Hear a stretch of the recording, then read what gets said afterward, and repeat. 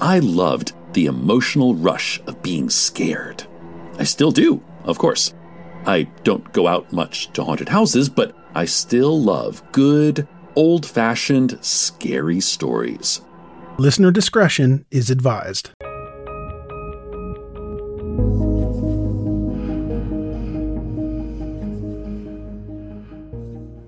Mom deserves the best, and there's no better place to shop for Mother's Day than Whole Foods Market. They're your destination for unbeatable savings, from premium gifts to show-stopping flowers and irresistible desserts. Start by saving 33% with Prime on all body care and candles. Then get a 15-stem bunch of tulips for just $9.99 each with Prime. Round out Mom's menu with festive rosé, irresistible berry chantilly cake, and more special treats. Come celebrate Mother's Day at Whole Foods Market. At the end of January 1978, the Sprangler family lived in Littleton, Colorado. Barbara and Nancy had been married for 23 years. They met in high school while they were both living in Ames, Iowa. Robert, who went by Bob, was born in 1933 and he was adopted as an infant by Merlin and Ione Sprangler. His adoptive parents were loving, and Bob had a comfortable life growing up. Merlin was a prominent civil engineer and professor who specialized in soil engineering. Eventually, a building at Iowa State University was named after him. Although life was comfortable for young Bob, it was complicated. He had great adoptive parents, but he always wondered who his biological parents were. He also admired his adopted father Merlin, but Merlin cast a large shadow, and Bob never felt like he would ever escape it. Where Bob did find tremendous success was in high school football, where he played fullback. In his senior year, he was the team captain, and they had an undefeated season. Bob and Nancy got to know each other while they both worked on the school newspaper. After graduating, both Nancy and Bob attended Iowa State University. Bob graduated in 1955 with a degree in technical journalism. Nancy and Bob married that same year. In September 1955, Bob enlisted in the Army. He joined the Signal Corps in the Motion Picture and Television Division. He became a motion picture camera operator, and he was stationed just outside New York City. Bob was honorably discharged in 1957. He continued to work in broadcasting, but never stayed at a job for very long. One job he had was working on Sesame Street in its early days. In November 1961, Nancy gave birth to a son, David, and this was followed by a daughter, Susan, in August 1963. Bob eventually got a job working in public relations, and he was an account executive. One of the accounts he dealt with was the Honeywell Corporation. His work with Honeywell led to many trips to Denver, Colorado. He became enamored with the area, so he moved his family there. Bob got a job with the American Water Works Association, and the family settled in Littleton, a suburb of Denver. By all accounts, the family seemed typical. Bob was good at his job. Many people thought of him as a chameleon. He would change his personality to suit whatever situation he was in. Bob and Nancy's son, David, was a talented musician who played in a rock band. The band often practiced in the basement of the family's home. Their daughter Susan was a popular young woman with many friends. Nancy was content and doted on her family members. Although they were living a good life, Bob didn't seem satisfied with his family life. Here is a quick word from our sponsor. We take this few seconds off to inform you, our valued loyal listener, about the best health and fitness podcast shows from the Nespod Studios.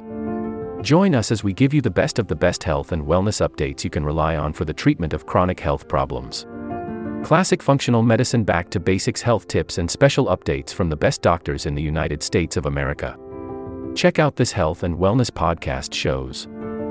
Explore Health Talk Weekly, Healthy Lifestyle Matters, Excellent Health Digest, Healthy and Free Daily, and last but not least, Weekly Health and Fitness Corner. Also, check out Nasty Boy CC, the truest story never told fiction podcast, for that real life on the go experience with the 27-year-old golden boy, who made our guest invite #1 list. He tells us about his story as it happens in real time and in real life. It's Nasty Boy CC, the truest story never told. Go get a load of that happiness, because happiness is healthy as we know it. Join us every week as we continue to provide you the best of health and fitness wellness updates from around the globe. Enjoy the show.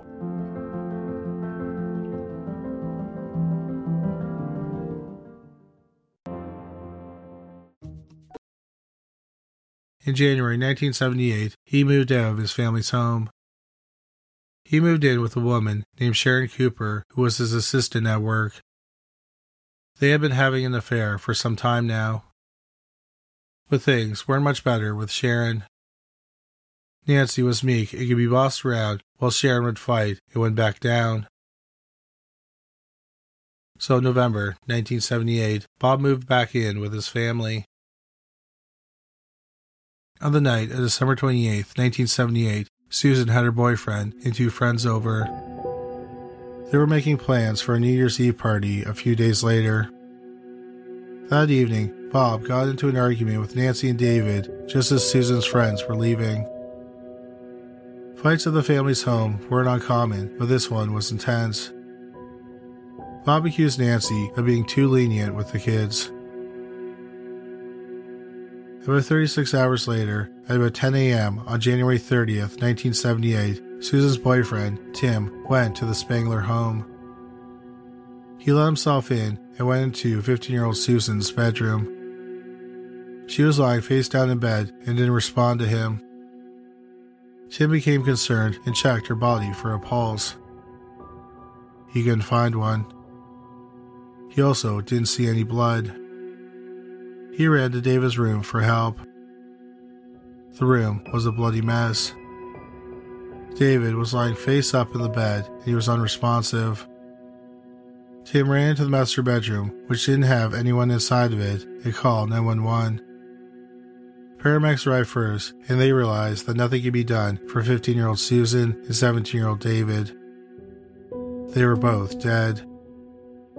Susan had been shot in the back and the bullet pierced her heart. She died nearly instantly. No blood had come out of the wound. David had been shot in the chest. There was a bloody pillow nearby that appeared to have David's face imprinted on it. It was determined that he was shot in the chest and then smothered with a pillow. Officers looked around the rest of the house. One of them went into the basement and turned on the lights. The officer was startled when he found another dead body.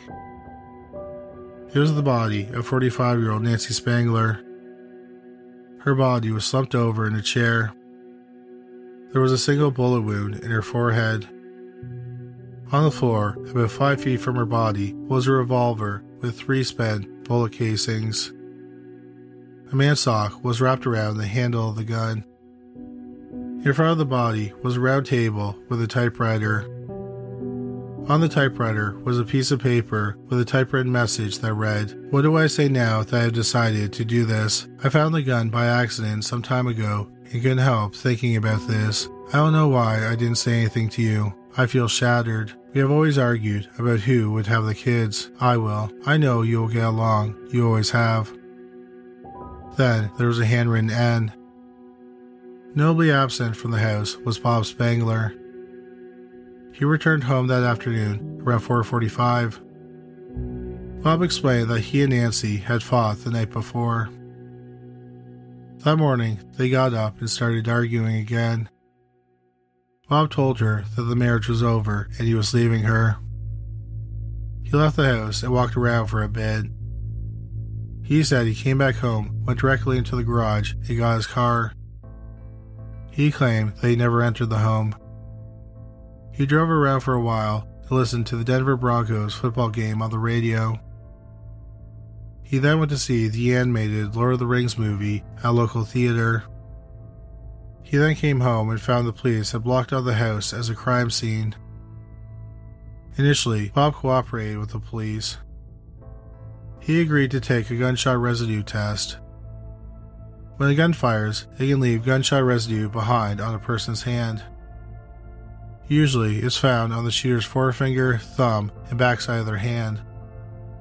The palms are usually clean because they are wrapped around the handle. Traces of gunshot residue were found on the back and the palm of Bob's hands. No gunshot residue was found on Nancy's hands. What was unusual was that the person who gave Bob the test was one of his friends. After the test, the lab tech took Bob back to his home for the night. The next day, Bob was going to take a polygraph exam, but the examiner determined that Bob was not in a good state to be tested, so it was postponed. The typewriter and the letter were both examined. It appeared that someone had tried to wipe away fingerprints from the keys. The handwritten end on the note was compared to other things Nancy had written, like checks. It was determined it was the same handwriting. Bob was questioned by the police again. This time, he had a different story. He claimed that when he returned that morning after his walk, he went into the house. He found Nancy's dead body in the basement and picked up the gun. He got freaked out, dropped the gun, and ran away. He didn't bother checking on the kids. He got into his car and drove away. He stayed away from the house because he thought he would be in trouble for not reporting his wife's death. On February 28, 1978, a month after the murder, Bob Sprangler took a polygraph exam, but he skewed the results by hyperventilating on each question. He did the same thing when he was tested the next day. He claimed he was too nervous. The police were convinced that Nancy had killed her children and herself. However, they had no definitive evidence that Bob killed them either. Nancy's family was sure she didn't do it. They said she was afraid of guns. Also, Nancy was a petite woman and David was a strong teenage boy. How did she manage to suffocate him to death? Nancy's family believed that Bob had killed them. 10 days after the deaths, Bob's mother, Ione, had a stroke and passed away. Many people believe the shock of losing her daughter-in-law and grandchildren killed her. The ashes of Nancy, David, and Susan were sent to Nancy and Bob's hometown, Ames, Iowa. The grave markers only have their first and middle names engraved on them.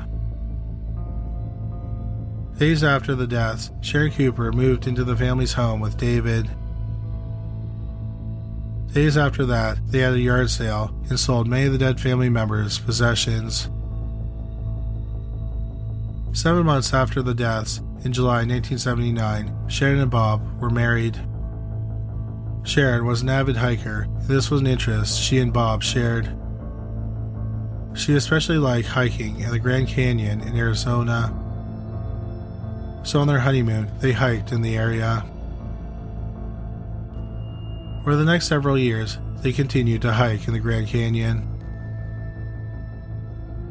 In April 1986, Bob went to visit his father, Merlin. Merlin was 91 and he was still in good health. Shortly after Bob arrived, Merlin had a fall. He died 2 weeks later. Bob got a large inheritance from his adopted father and he could stop working.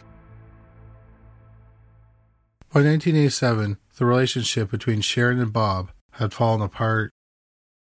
Sharon was mentally ill and showed signs of being manic-depressive. She was also afraid of Bob because he had threatened to kill her several times. In June 1987, the couple got divorced. In December 1988, Sharon published a book about her experiences hiking entitled On Foot in the Grand Canyon, Hiking the Trails of the South Rim. Bob started looking for a new female companion through personal ads in the newspaper. That's how he met 56-year-old aerobics instructor and accountant Donna Sudling. Donna had 5 grown children and several grandchildren. Bob and Donna started dating in April 1989. Here is a quick word from our sponsor.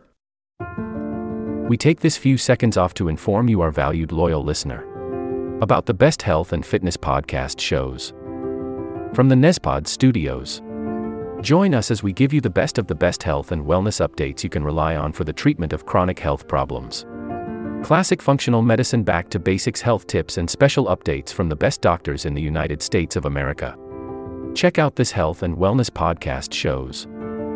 Explore Health Talk Weekly, Healthy Lifestyle Matters, Excellent Health Digest, Healthy and Free Daily, and last but not least, Weekly Health and Fitness Corner.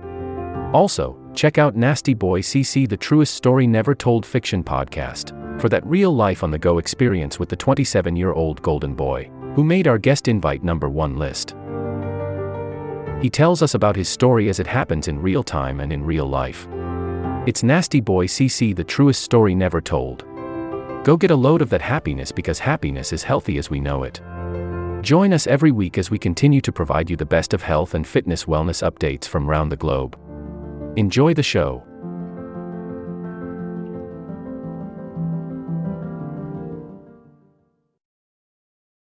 In August 1990, Bob and Donna got married. They sold both their homes and moved into a house in Durango, Colorado. But the marriage had its problems. Bob still loved hiking in the Grand Canyon. Donna did not, because she had a tremendous fear of heights. She also had vertigo, so she felt uncomfortable in high places. Donna did not like that Bob still saw and spent a lot of time with Sharon. In the fall of 1991, Bob got a job as the morning host at a country music radio station. In the spring of 1993, Bob convinced a reluctant Donna to hike with him in the Grand Canyon. On April 9, 1993, they started their hike. 2 days later, 60-year-old Bob appeared at a ranger station. He patiently waited in line to talk to a ranger.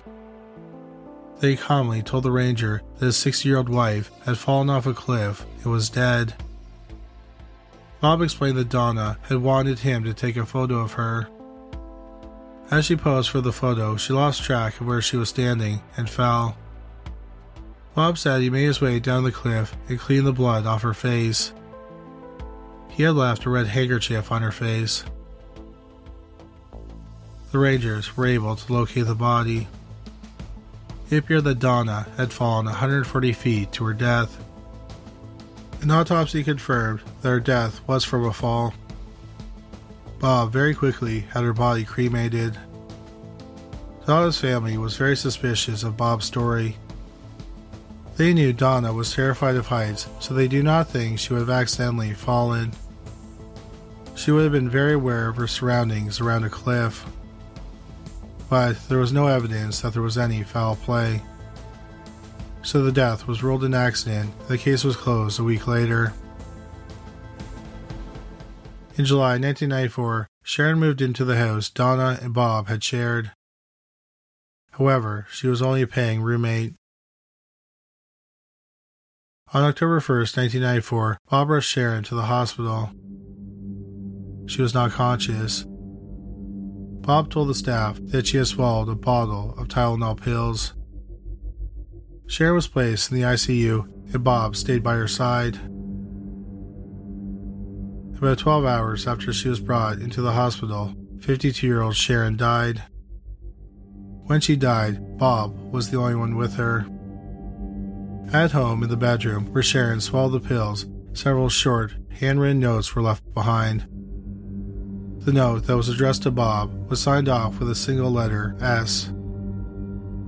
At the time of Sharon's death, he was paying her settlements that were part of their divorce agreement.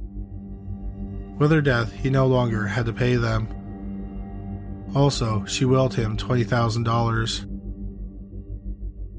Sharon's death was not investigated by law enforcement. While the police did not investigate Sharon's death, other people in Bob's life thought that his third wife and fifth family member, not including his father, dying an untimely death was too much of a coincidence. They began to contact the police. So a detective began to look at the cases of Donna, Nancy, Susan, and David. He talked to Donna's family, and they were sure that Bob had killed her. They didn't think that there was any reason Donna would have hiked that trail because of her fear of heights and her vertigo. The detective worked on the case for the next several years. In June 1996, he got a hold of crime scene photos from the deaths of Susan, Nancy, and David.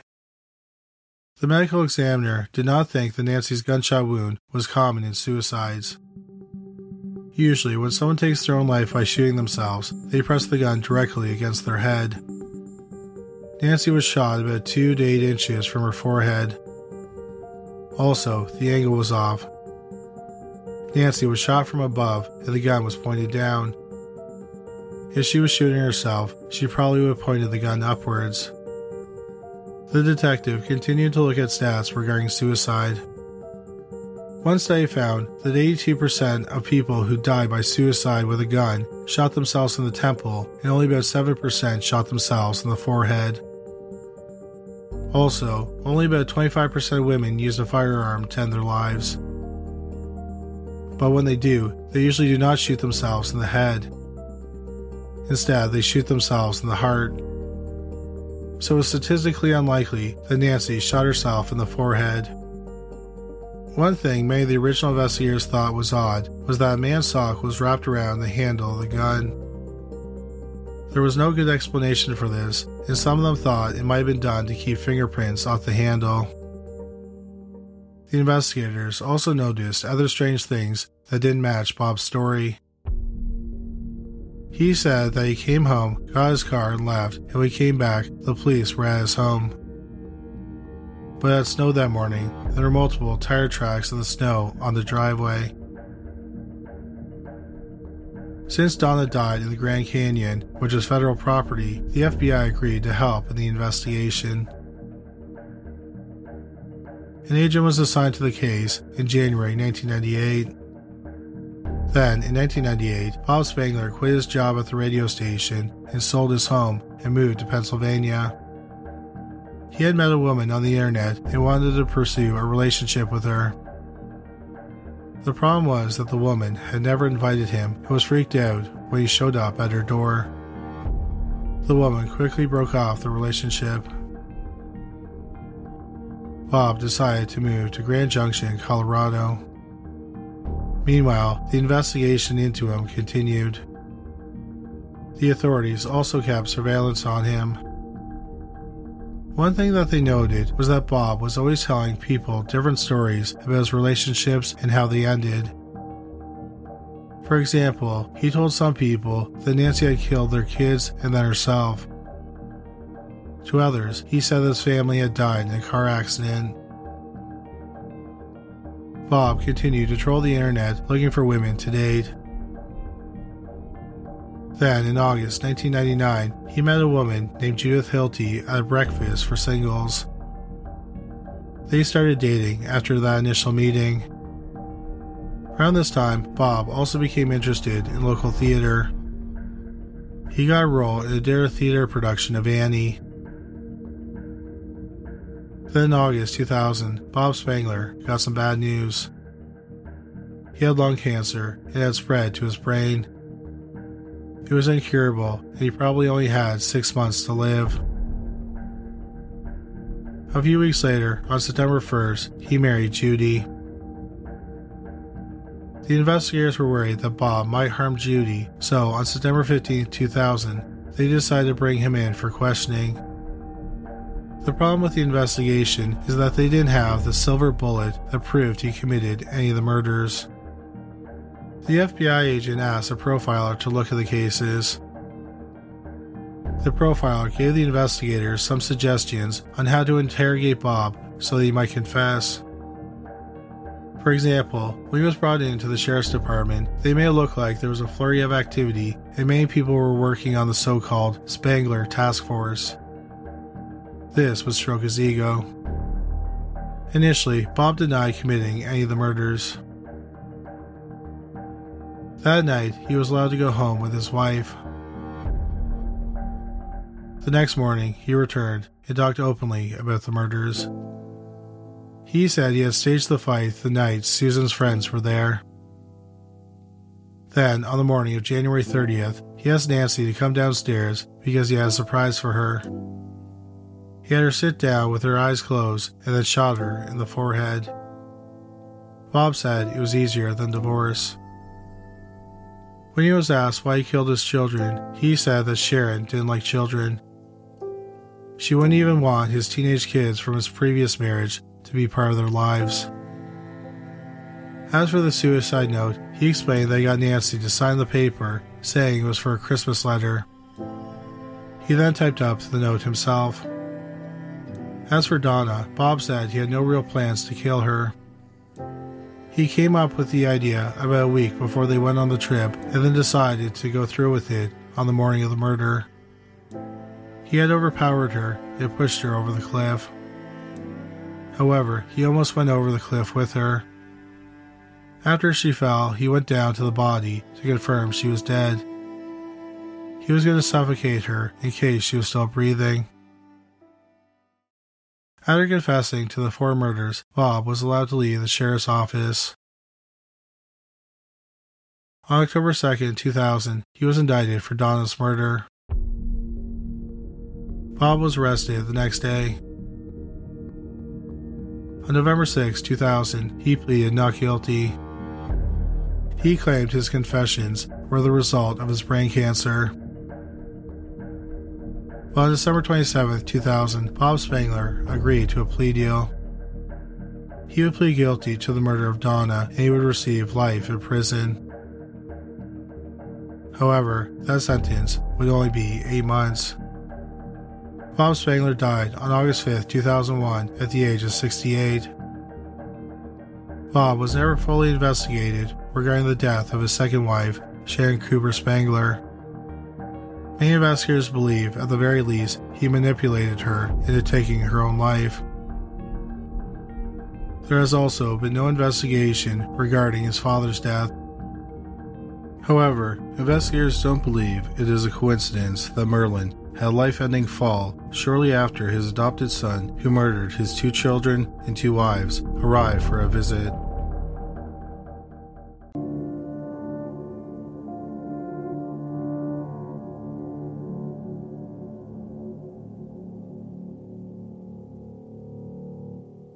This will conclude the episode. Thanks for tuning in. If you like what you hear, please leave a comment and subscribe. Thank you.